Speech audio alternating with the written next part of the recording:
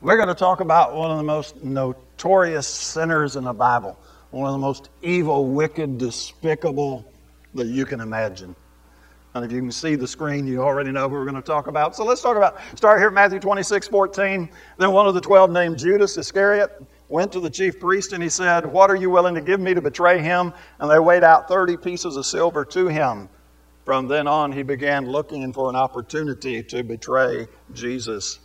Judas had what I'm going to call here his Achilles heel, to use another term. He had a weakness. He had a place Satan could enter into his heart through, and that place was money, financial security, comfort, whatever that 30 pieces of silver represented in his mind. That was the opportunity Satan needed, and Satan took full advantage of it, and Judas, well, cooperated also.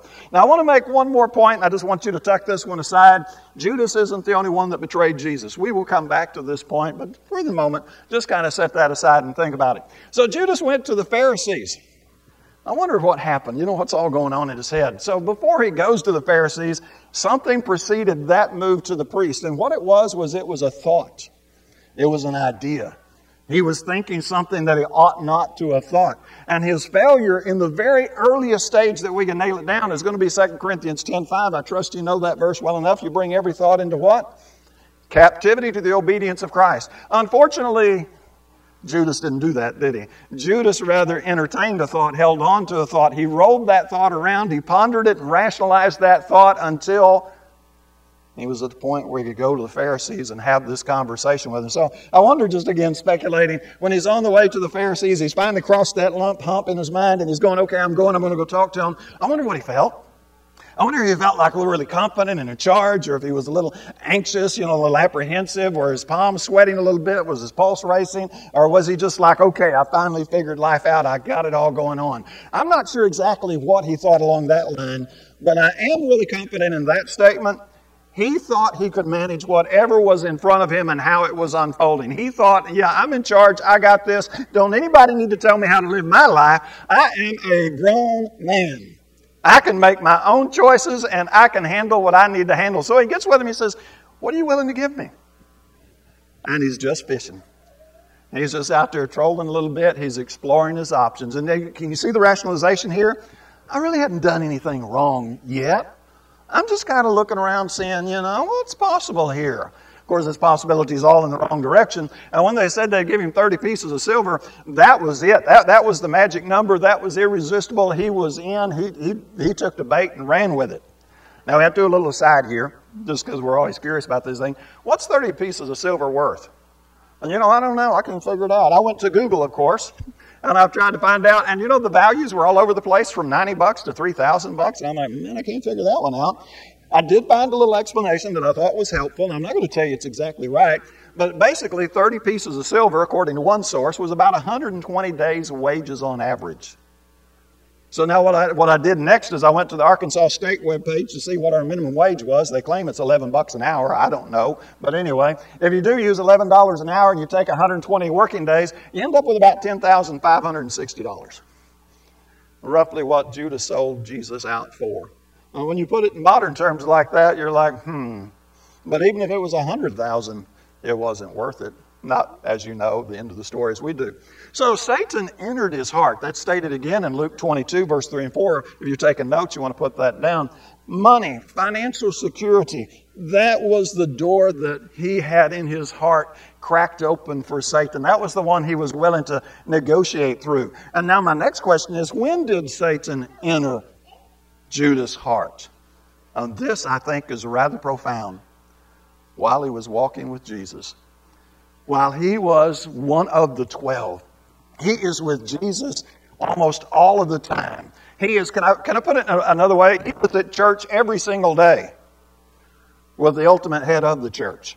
He was hearing Jesus teach day by day. He was seeing the miracles that Jesus did day by day. He wasn't just picking up a book and reading about it like we do and go, wow, wouldn't that have been neat? He was there in person, seeing it with his own two eyes. He knew what he was seeing. And right in the middle of that, what you and I would think is one of the most holy, wonderful, righteous places to be, he let Satan right into his heart.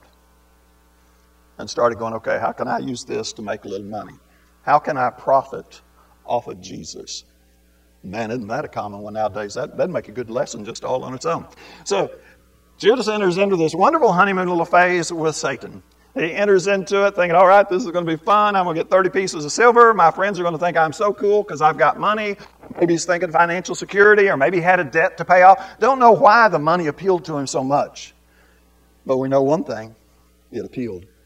And so he's in this happy phase for a moment, because when you get with Satan and you get in the honeymoon phase, it is fun. Satan is fun. He's exciting. He's exhilarating. We don't need to back that off up front. I want you to think about the sins you committed. Now, don't think so bad you make yourself feel bad, but think about some of the sins you committed. What were you thinking? Hey, this could be fun. This could be neat. I could have a good time.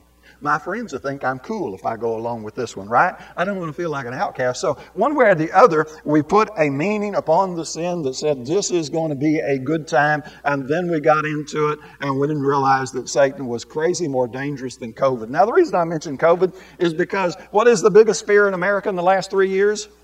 COVID. Oh, we're going to die. We're all going to, and people are scared to death of COVID. Now, I'm not really criticizing that. I hope it doesn't come across that way. But Satan is way more dangerous than COVID. All COVID can take is your physical life. Satan can take your eternal life, right? I don't know why we get so comfy with Satan and some of those things when he's out to kill you forever.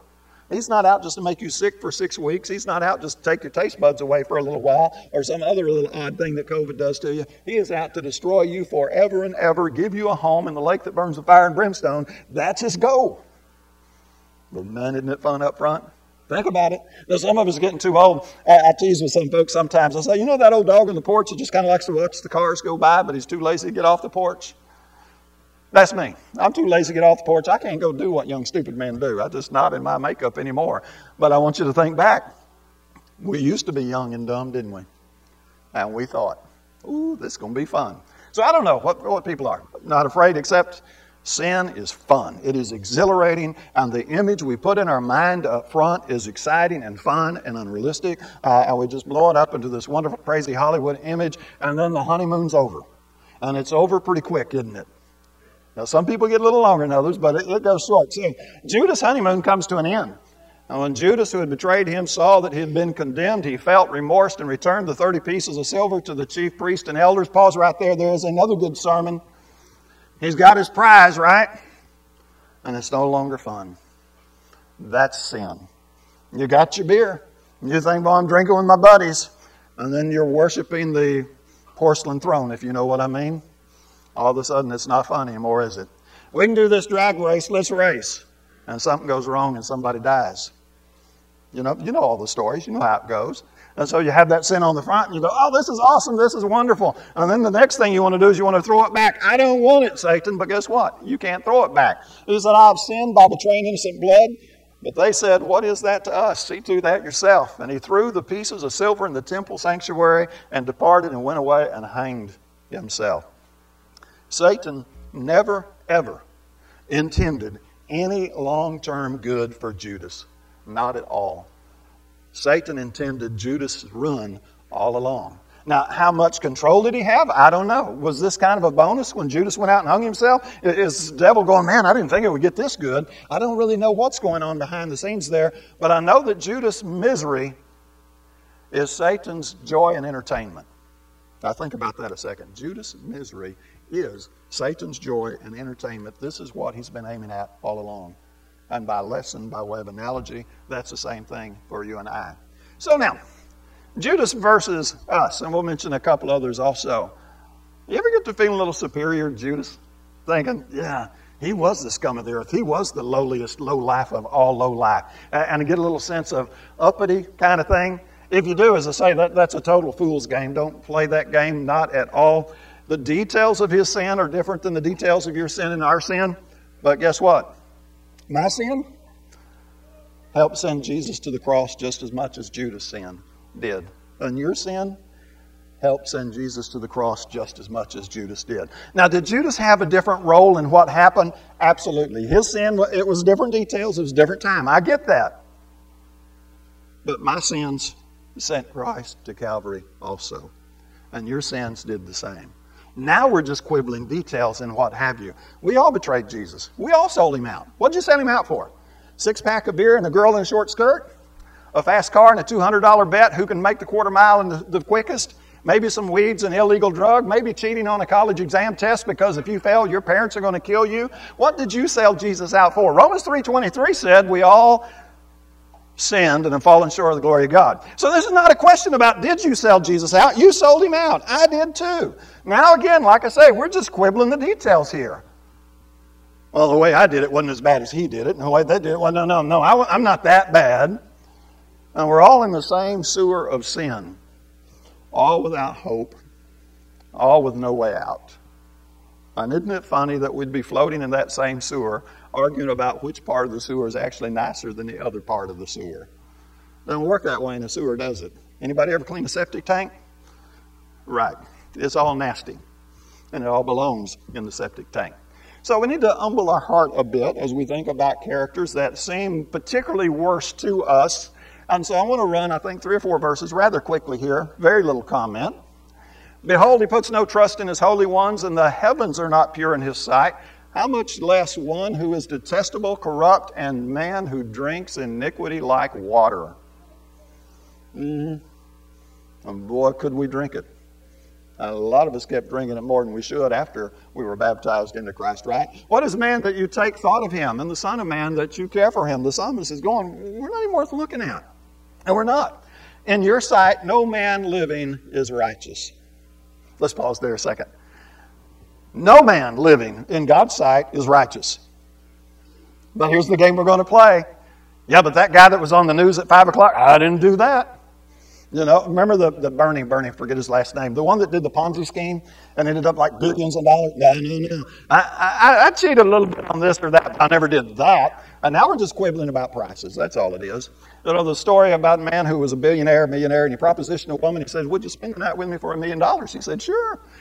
He said, how about 100? She said, what kind of woman do you think I am?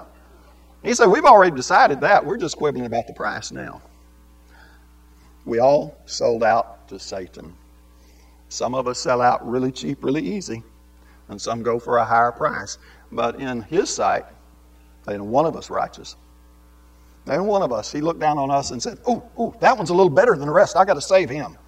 We were all in the same sewer of sin, floating along to our eternal ruin. Titus 3:3, Paul points out, for we also once were foolish ourselves, disobedient, deceived, enslaved to various lusts and pleasures, spending our life in malice, envy, hateful, hating one another. That's humanity. We all wallowed right there. It's not pleasant.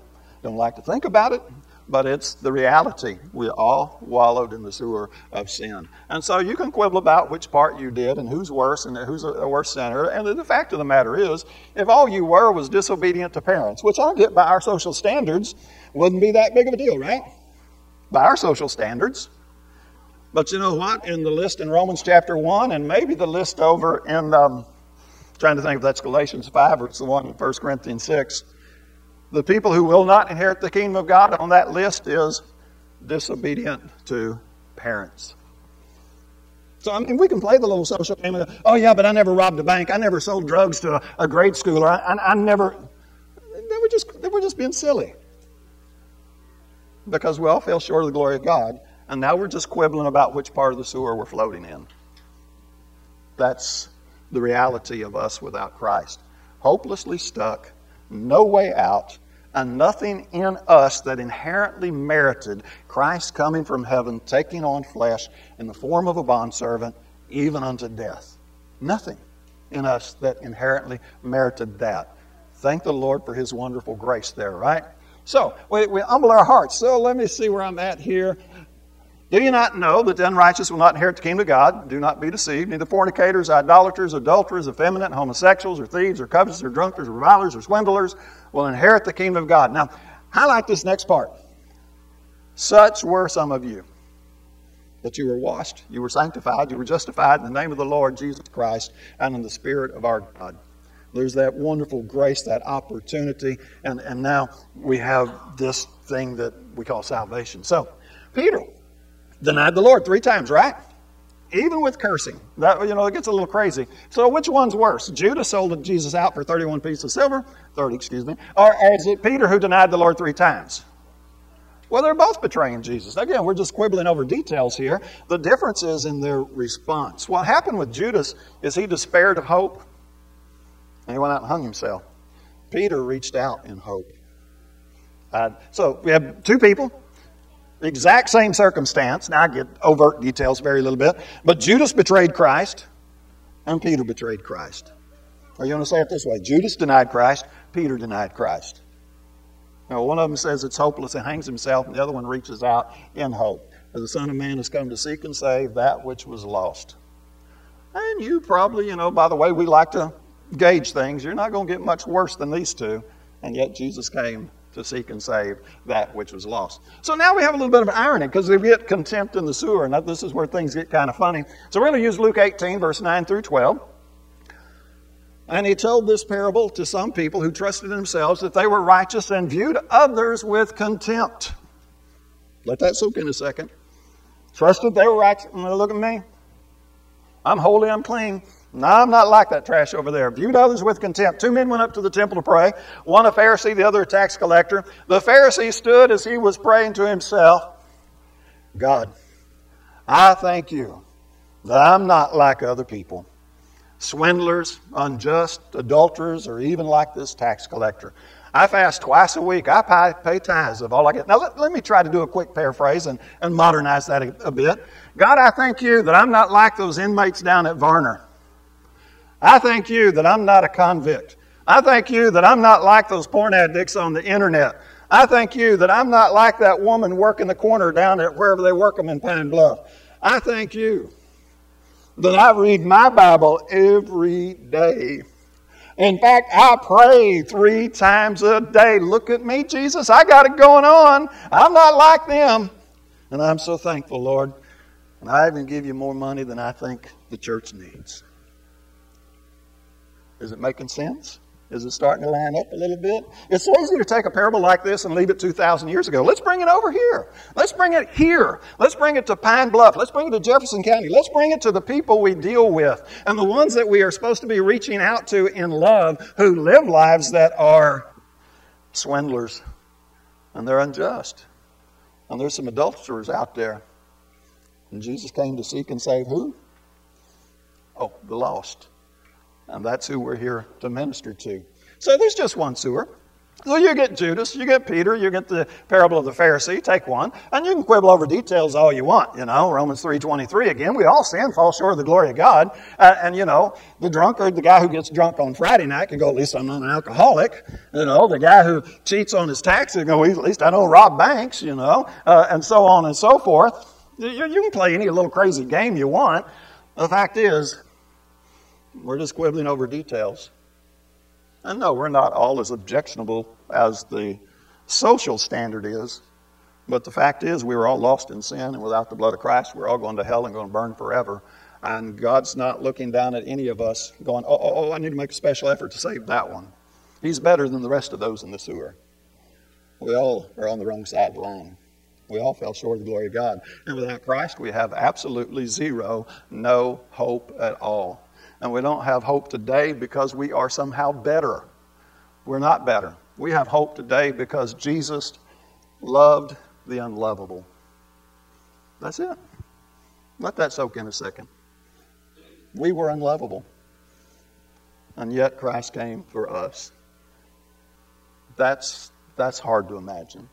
Now, I don't know where you come from in all your sins, and I'm not going to play stories with you. But it don't matter where you come from, or how pure and holy and near to righteous you think you were.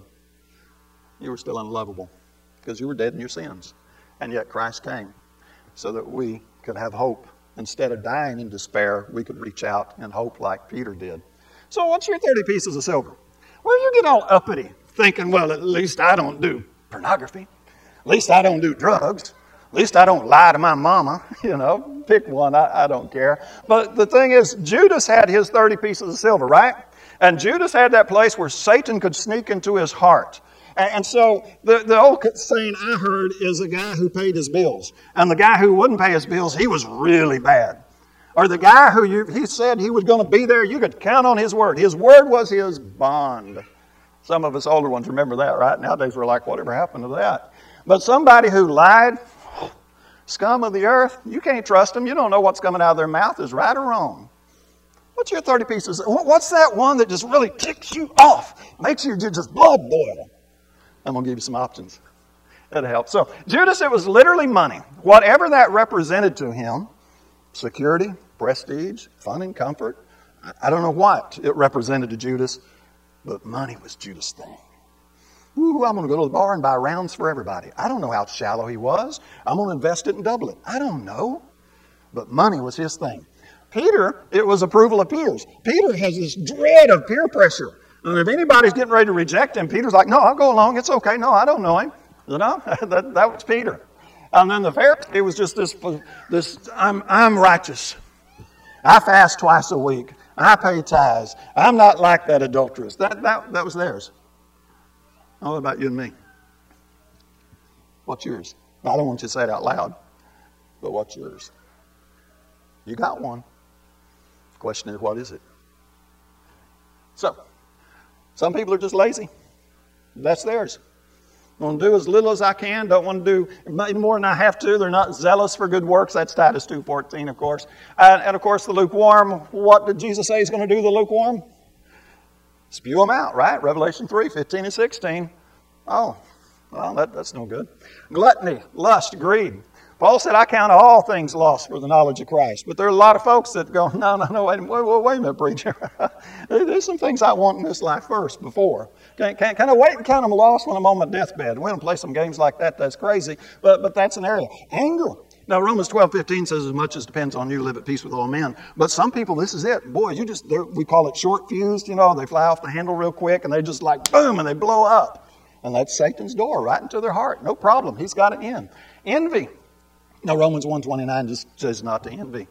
But you ever look at people that got stuff and resent them for having stuff? And you know no rich person ever got it honestly, right? Now, you don't know that. That's just an assumption we make. If somebody's got money, you know they had to lie, cheat, steal, or do something. No, I don't know that. But that's what envy says, right? Now, I don't know if you found yours yet or not. I think in the next one you will, if you haven't found it already. Because now we're going to have a little longer one to talk about. Pride. Oh, yeah. Come on, pick a sin. Pick one. Alcoholic. I know people look at alcoholics like they are the trash of the earth. They're not even worth the, what's the old saying when you say the lead it'd take to shoot them? Something like that. You know, or how about the gambler? Boy, there's you, the scum of the earth, right? The porn addict. Oh, yeah, they're really perverted. Drug dealers out there dealing their drugs. Oh, homosexuals. Oh, let's get all haughty, arrogant over them. The prostitute. Deadbeat dads. How about this foul language? Immodesty. Now, I know it's happened here at this building. I don't know the response, but I know this part of it has happened. There'd be someone walk in the building not dressed modest, according to our idea of modesty in our Southern culture, right? They were clearly immodest. What was your response? They didn't wear that. They're grown now. You think they know better. What was it? What did you feel? The pride popped its head up there? Was that yours? How about verbal abusers? People who talk bad to other people. Outright violent? We don't like any of that. Gossips? How about these people who won't read their Bible? Read their Bible. Typo. How about people who won't read their Bible? Oh, yeah, I'm better than them. I read my Bible every day. I hadn't missed a day reading my Bible since 1902. That kind of nonsense. Poor attendance. We have people who are spiritually weak. Their attendance, it's shoddy. I'm not asking you to be blind, but it's shoddy. Now, the question is not, is their attendance poor? The question is this the place where Satan enters my heart? When I was growing up, I grew up Southern Baptist. They gave out attendance awards. And they gave out 5-year awards and 10-year awards. And there were people who got attendance awards for never, ever missing a service. Okay, it's good attendance is commendable. I'm in favor of that. What do you think would happen if we started giving out 1-month pins, 1-year pins? No, I got a 5-year pin. You know? No. I got a 10-year pin. You see the nonsense we get into? Not spiritually focused. A lot of folks just have trouble getting that spiritual focus. What's your 30 pieces of silver? Which one causes you to be the Pharisee going, God, I thank you. I'm not like that person who can't seem to get their act together. God, I thank you. I'm not like that person who can't dress modestly. God, I thank you. I'm not like that person who won't read their Bible every day like I do. Are we getting the point across? Are we getting there? Because this is where we need to get. Pick a sin. I don't care which sin it is. Pick any one and look down on it with that sense of contempt that I am better than them. I'm somehow a superior human. And you just became a conspirator with Judas, betraying Christ. You just held hands with Peter while he was denying Jesus. Just stood there and encouraged him on. You were just with the Pharisee, embracing him in approval. When you look at another sinner with that kind of contempt. Why? Why is this also wicked? Because looking down on a sinner with that disdain, that contempt, that sense of superiority misses the mark. That's not what we were called to do. We were called to walk with Jesus. We were called to be one with Jesus. So let me see if I can't bring this close to a close here. I say to you, love your enemies, pray for those who persecute you, so that you may be sons of your Father who is in heaven.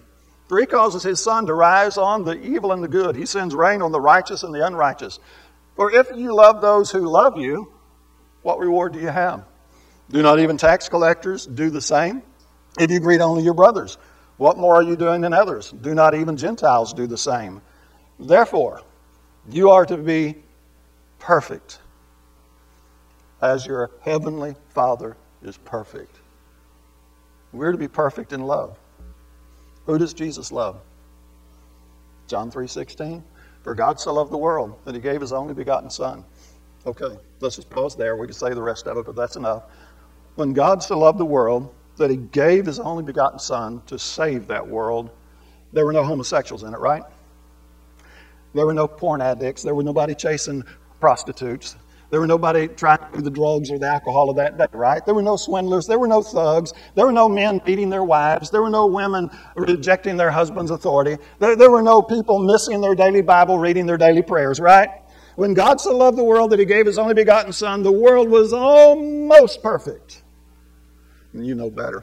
Thank you, Edmund. The world was as rotten and dead in sin as could be. And Jesus did what? In love, he loved the unlovable. And he stepped out of heaven and he took on the form of a bondservant and he carried that service even to Calvary. Now, who do we walk with? Who do we stand with? Who does God love? John 3:16. You know, that includes Judas, the unlovable. That's who God loves. Who did Jesus come to seek and save? Well, Luke 19, he came to seek and save the lost. That includes Judas and all the unlovable characters you can imagine. Following Jesus. Some of you want this to be another lesson. It doesn't mean being naive. That's not what we're talking about. Following Jesus means loving the unlovable. That's what that means. Why? Because we all played Judas. We all had a hand in nailing him to the cross. We all did it. Isn't that interesting? That's kind of an humbling thought, isn't it? So, the love that draws us to Christ is the love that loves the unlovable. It's time for me to close the lesson, but there's another point to make. Churches all over this country are dying. They're dwindling for various reasons. We have a community that needs Christ more than any time in my lifetime a community has needed Christ.